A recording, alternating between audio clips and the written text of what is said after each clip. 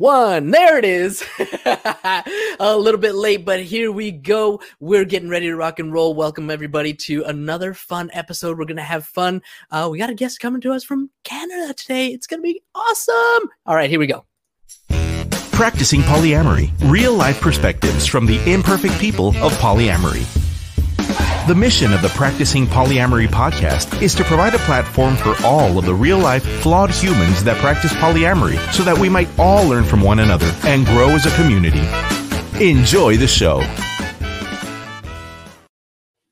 All right. We are getting ready to rock and roll this thing. Welcome back, everybody. Thank you all, as always, for tuning in.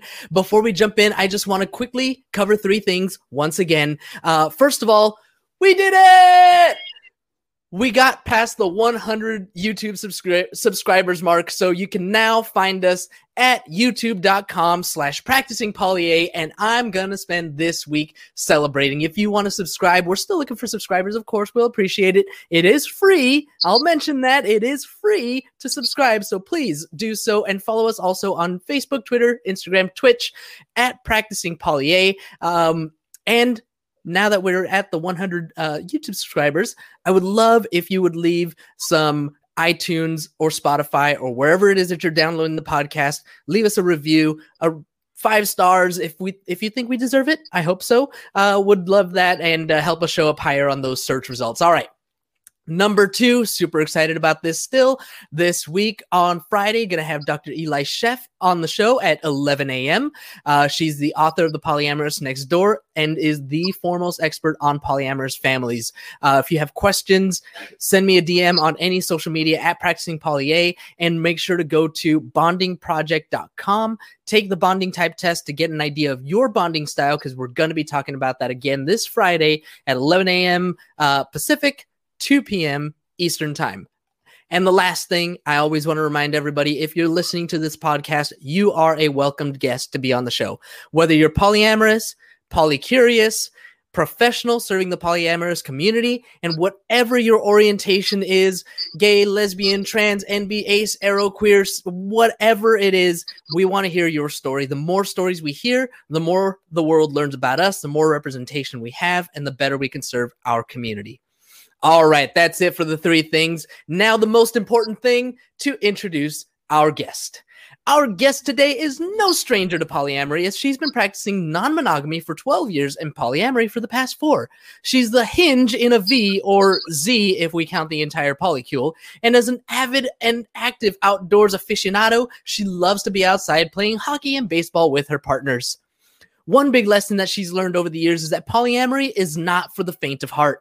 Managing multiple relationships and the emotions surrounding them takes a lot of work, but can be incredibly rewarding. Reducing the stigma around polyamory and non-monogamy is super important for her, as she and her partners are working through the challenges of coming out and being public. I'm excited to chat with and learn from her today. Joining us today from our neighbor to the north in British Columbia, did I get that right? Canada. No? Oh, I was off. All right. Well, in Canada anyway. Welcome to the show, Jessie C.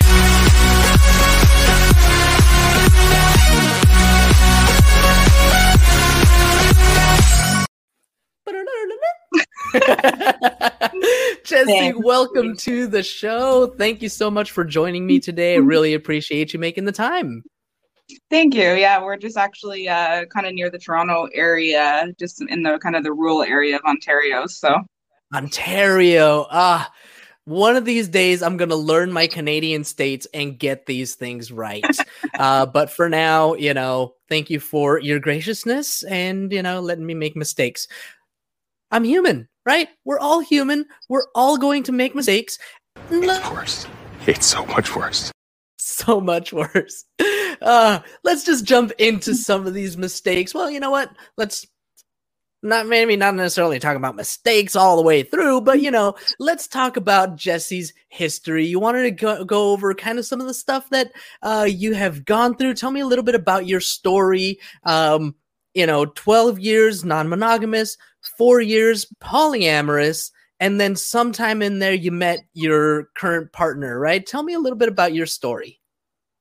Yeah, so I was really young when I met my husband. So our current situation is I'm married to a man and I also have a boyfriend and we all live together. And I also have Nice. a female maida as well. Hmm. So yeah, so when I went off to school, I was kind of young and we kind of did the long distance relationship and we were kind of open during that time, but kind of like just more of, I guess, the experimental type, I guess you would call it, going through Hmm. the university phases.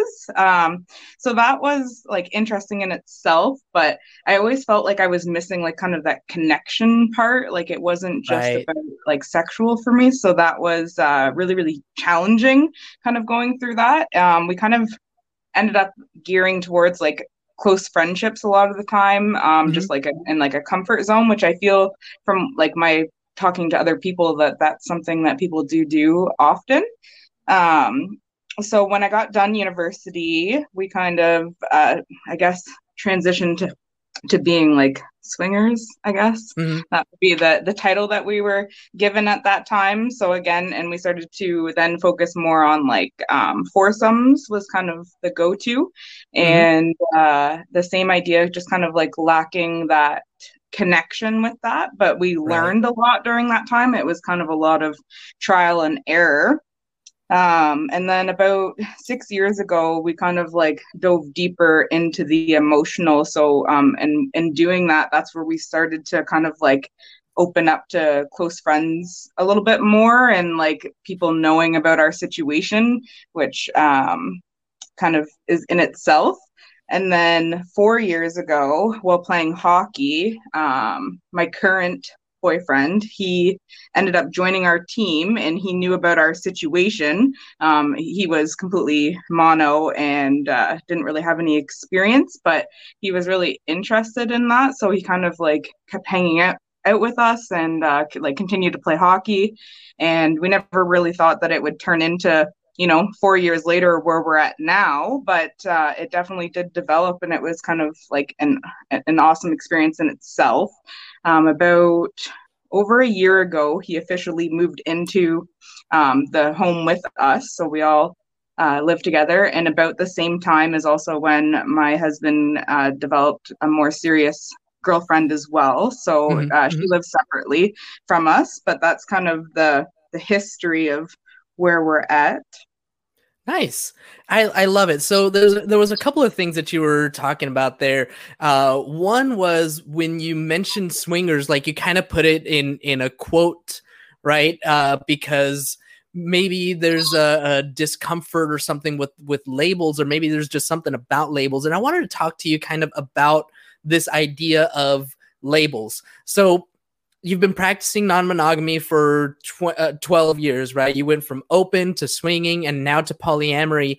And we've got all of these different like rules, I guess, all of these different ways of interacting with other partners in each of these. So can you tell me a little bit about like the experience? I mean, one of the things that you talked about was that it was kind of lacking that emotional connection. So how did you approach that? How did you approach talking to your husband and saying, you know what, it's fun, hanging out with these other couples and having sexy times and doing all these things, but like I'm looking for something deeper. I'm looking for something more. How did that conversation go?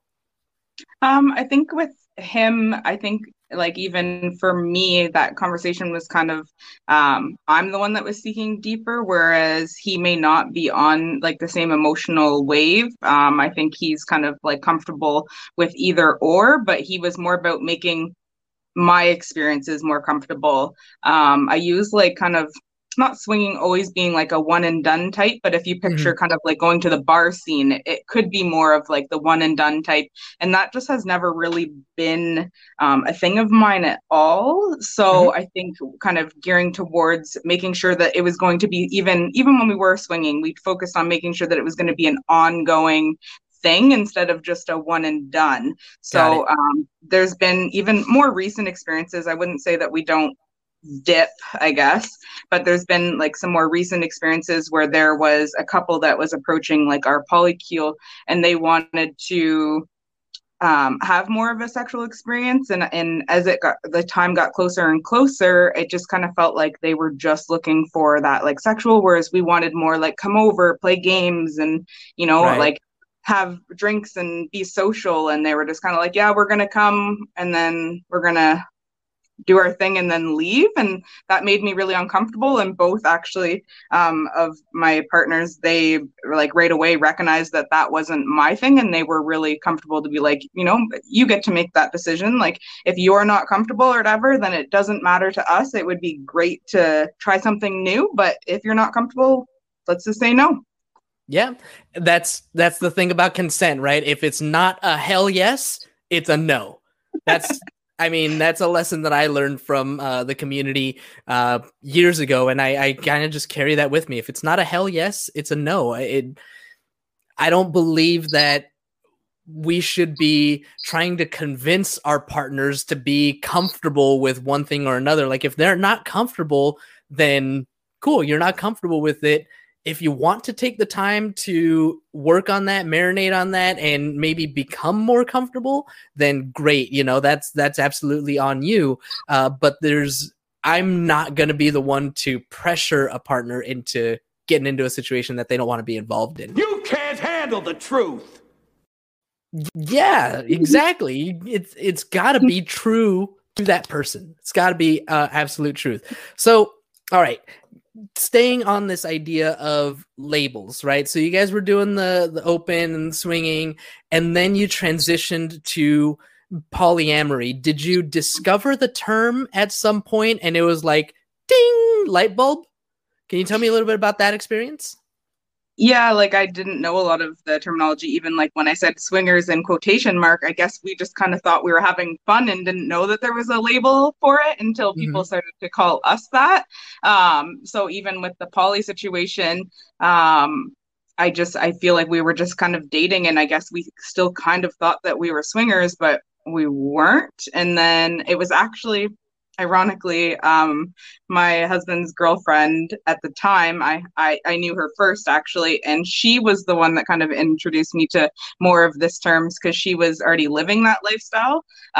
So just meeting her and learning a lot more terminology was kind of through her. So and then I did my own research after that. So, but what books or what research did you do when you discovered polyamory? Like, did you read any specific books, any blogs, anything like that?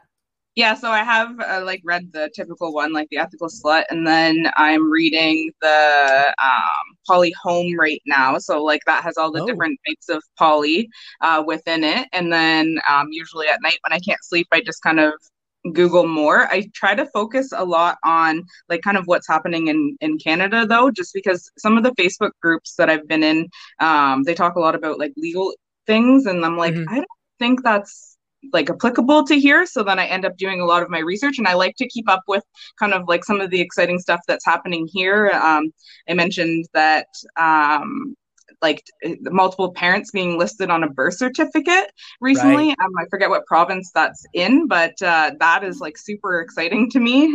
We're planning to expand in the future with kids. So yeah, like just reading about that is super exciting to me. So yeah. When we talked, we got a chance to talk a little bit yesterday, and you mentioned that in Canada there's no laws necessarily against polyamory. Is that? Yeah, like to my knowledge, right? I haven't found anything that necessarily like is going to put us in jail. Like to refer to, even if I was to refer to somebody as being like my boyfriend or my husband, like there's nothing that I've found out there anyways in my research that's gonna, put jail time. Whereas I know some of the states and the US, that is the case. So we're kind of lucky. There still isn't really, I guess, protection out there either. Having said that, like my employer, I am at like a larger organization, and my employer is very familiar with my home situation. And they're very kind of supportive. Like I don't have a lot of issues, but that doesn't necessarily mean that all employers in Ontario or Canada are going to be like that. I'm just really fortunate with where I am. Nice. Well, that's a perfect segue actually into talking about the struggles of coming out, because being in Canada, you do have fewer restrictions. As you were saying, here in the States, there are states that have laws against adultery. So I don't know if it's necessarily jail, but I am aware that they will slap people with fines and do all kinds of other things. So there are actually laws against adultery, and polyamory would be considered adultery in the eyes of the law in those states. Oh, hell no! Exactly, Steve. Hell no. Come on, people. Massachusetts, on the other hand, is one state that has essentially legalized polyamory, or recognizes it on a governmental level. So that's pretty great. For you in Canada, you don't necessarily have the legal repercussions, but possibly, you're at your company, everything's okay, but it's not necessarily the case all the way around. What are some of the struggles that you're seeing for yourself and for your community in Canada when it comes to coming out? I think like a lot of the challenges are still similar. One of the things, like I mentioned, I am like in a rural area. So small community problems. Like we're very active in sports, and we are like very, very social people. So that has its benefits and its challenges in itself. So actually when I met my boyfriend, he was telling his best friend that he was bringing his girlfriend to a party. And it was supposed to be like a small party, and it was, but again, small community. And I show up and I end up knowing multiple people at this small gathering. And they're like, isn't she engaged? Which at the time I was engaged. We weren't married yet. And so that kind of was its own battle. That started a spiral of issues, actually. Because we weren't really like out at that time, just kind of close friends knew. So that came down to like my boyfriend was, being threatened and was like being called a homewrecker because they thought that like there was a lot of cheating involved and that it wasn't communication, and didn't really realize that it was consensual. And then there's like the other side where people think like, oh, they're just really freaky, I guess. And that part of it. And then we also like we had close friends and stuff as well kind of back off that had known us for a long time. Like they just felt uncomfortable. Like once they knew, it's like they didn't know when everything was okay, but then when they did know, a lot of them like associated us with being swingers, which there is kind of like a bad taste maybe for that, like that, we're going to approach everybody and anybody with legs and try to date them and their husband, and and that's like a lot of the stigma that we had to actually go through in the beginning. And we had friends that like didn't actually come to our buck and doe, which I don't know what you guys call that, like Jack and Jill, stag and doe. But when we were getting married, because they were afraid that if they came, then they were going to be socially classed as the same as us, that they were going to be considered swingers if they came and that they associated with us. So, I mean, that was really awful to kind of go through in the beginning. But I think as like time progressed, I really wanted to break down that stigma associated with it. So, like we would all go out as a family, all three of us, and we would do things together, whether it be continue to play sports and stuff. And people got to see like how we interact. And I actually had like one friend, they invited us over and like for a game night, which we love games. And after we had left, she had came out and said like, I was really nervous to invite you guys over because I thought you guys would try to hit on us and that would make me uncomfortable. But you guys just came over and you played games and it was a lot of fun and we should do that again. And, so just like breaking down that like we don't want to date everybody, but for some reason that's kind of the first thing that people kind of jump to. So. Yeah, absolutely. I completely agree with you. That is a huge stigma. That's like a narrative or a story that people, when they learn about what polyamory is, because I think a lot of people don't even know the term, right? They don't even, you're poly, who, what? You're poly, what are you talking about, right? So when they start to educate themselves, when we tell them, well, polyamorous means, I have multiple partners. So, I have, my wife and my girlfriend, or, my husband and my boyfriend, or, whatever, you have all these different things. they definitely have that fear. That is a narrative. So it's interesting. I don't think it means what you think it means. Thank you. Couldn't have said it better myself. That's good call on that clip. It doesn't mean that. It doesn't mean that we're going to go after every single one of your partners. And I love that you actually had that opportunity to hang out with a friend and really change their mind on that. That's wonderful. I think we've been able to change a lot of people's mind because we have grown, and like I said, we are very known in our small community. So we have a lot of people that will come to us and kind of like ask questions, and I'm the first person that like I'm happy to talk about it. Anybody that wants to learn, I'm happy to explain things, anything that like I've experienced, anything about my own situation.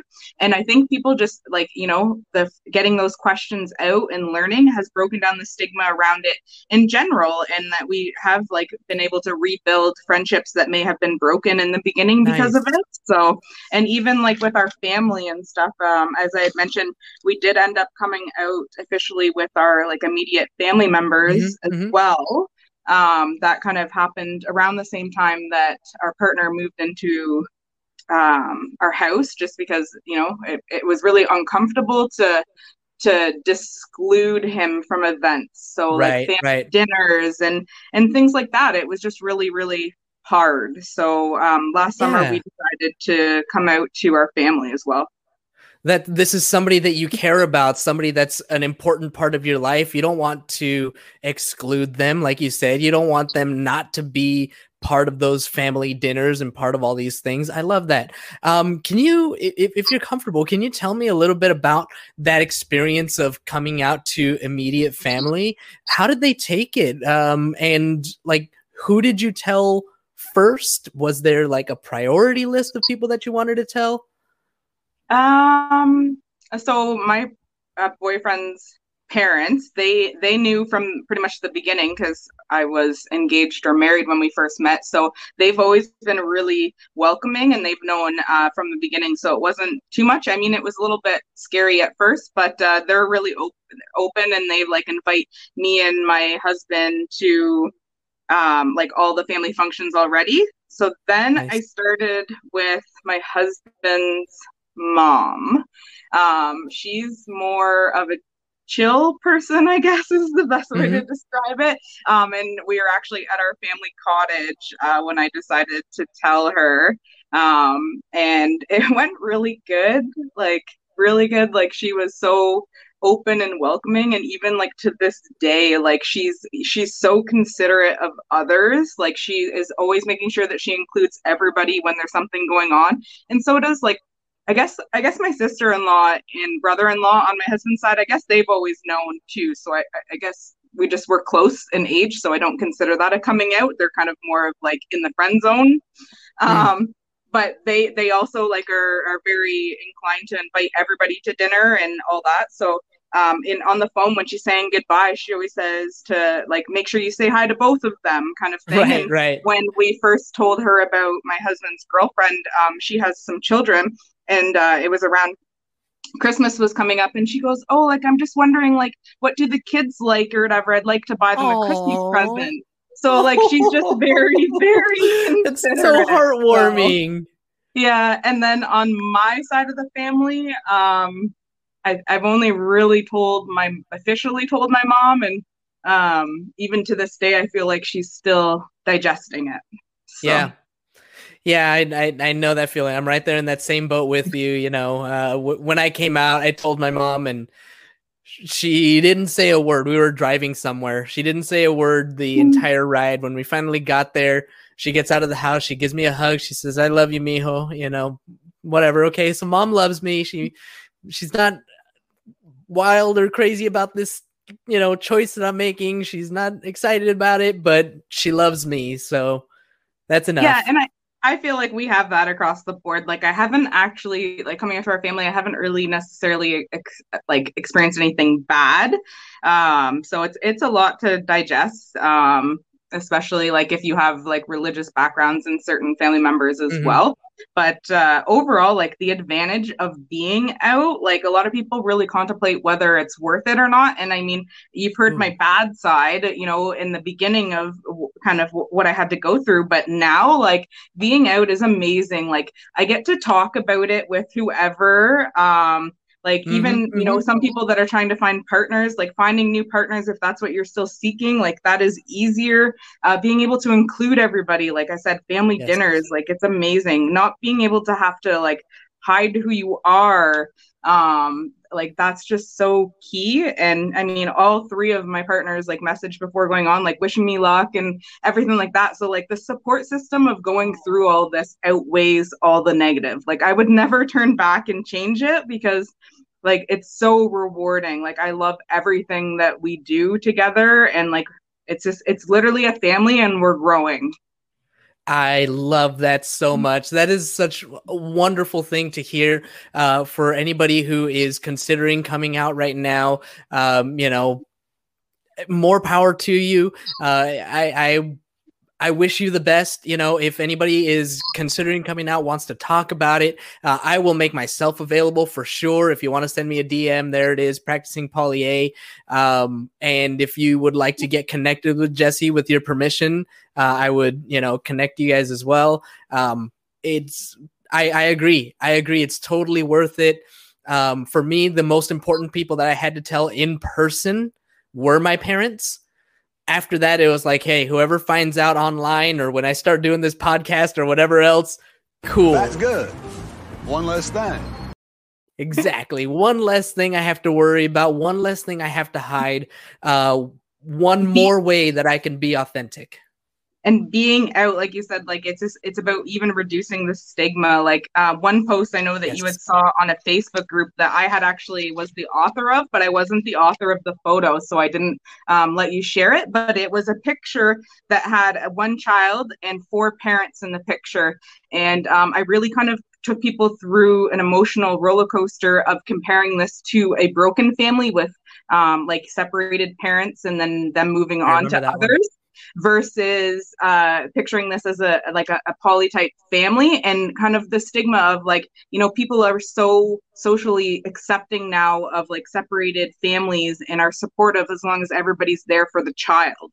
And then I kind of compared that to then picturing this picture being like a poly picture, and how does that make people feel? And often it makes people feel uncomfortable. So I really challenge people to think like, why does this make it uncomfortable? If everybody's there still for the child and everybody's happy, then why does it matter if they're living a different lifestyle than others? And I really just, you know, as we're starting to plan to have children, I don't know how that's still going to see and be viewed like socially, and that's something that we still like kind of struggle with, like who's going to pick up the kid from, you know, our public school of 100 people, because that's how many kids are in the school, you know, right. What are the parents going to think having multiple parents and whatnot? So I just really want to reduce that stigma even around that, as that's our next journey.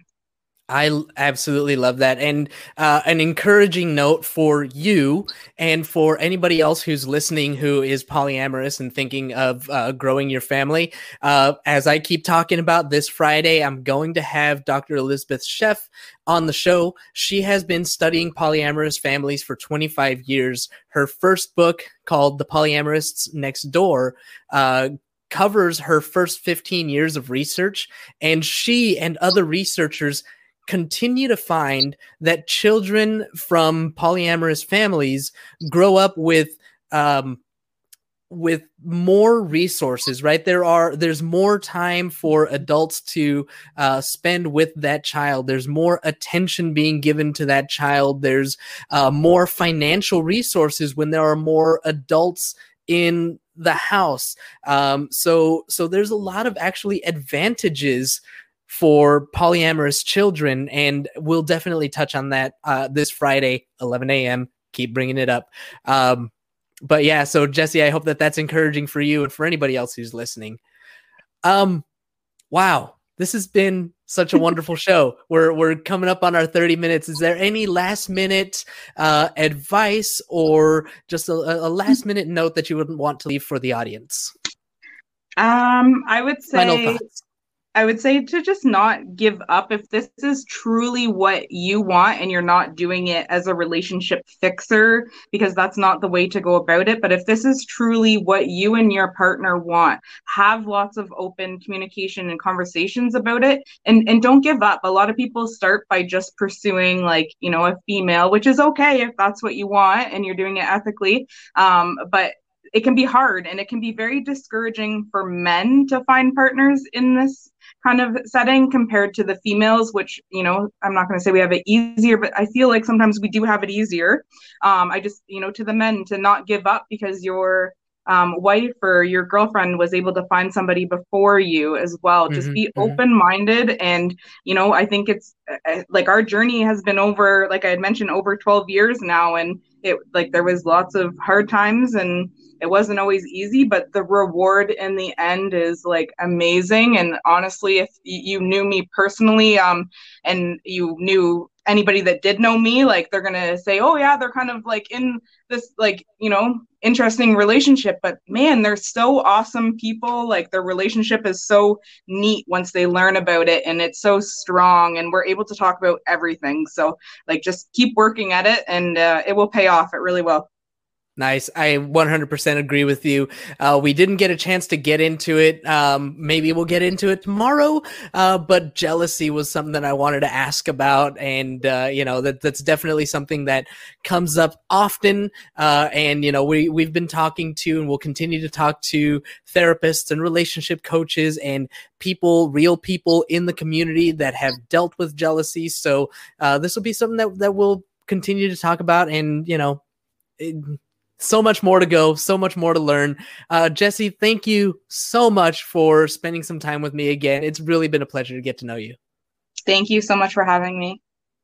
And thank you, as always, to our live audience. Thank you all for tuning in. As a reminder, when we're live, you get no commercial interruptions, but the same cannot be said for those podcast downloads. So if you want to avoid the commercial interruptions, be sure to catch us live Monday through Wednesday, 2:30 p.m. Pacific time, or sign up for our Patreon, where you get access to our commercial-free RSS feed and support the show. Don't forget to head over to bondingproject.com between now and this Friday, so you'll know what Dr. Eli Sheff and I are talking about, and subscribe. Keep subscribing to YouTube. Of course, keep subscribing to YouTube. But leave us a review on iTunes. Leave us a review on Spotify, wherever it is that you're listening to us. Would really appreciate that. Thanks again for hanging out with us today. Have a nice day! Thank you for tuning in to the Practicing Polyamory podcast. Would you or someone in your polycule like to be a guest? Sign up at practicingpolyamory.com and join the conversation. Please support us by subscribing, liking, and following us on social media at Practicing Polya by clicking any of the affiliate links on our website, or by subscribing at patreon.com/practicing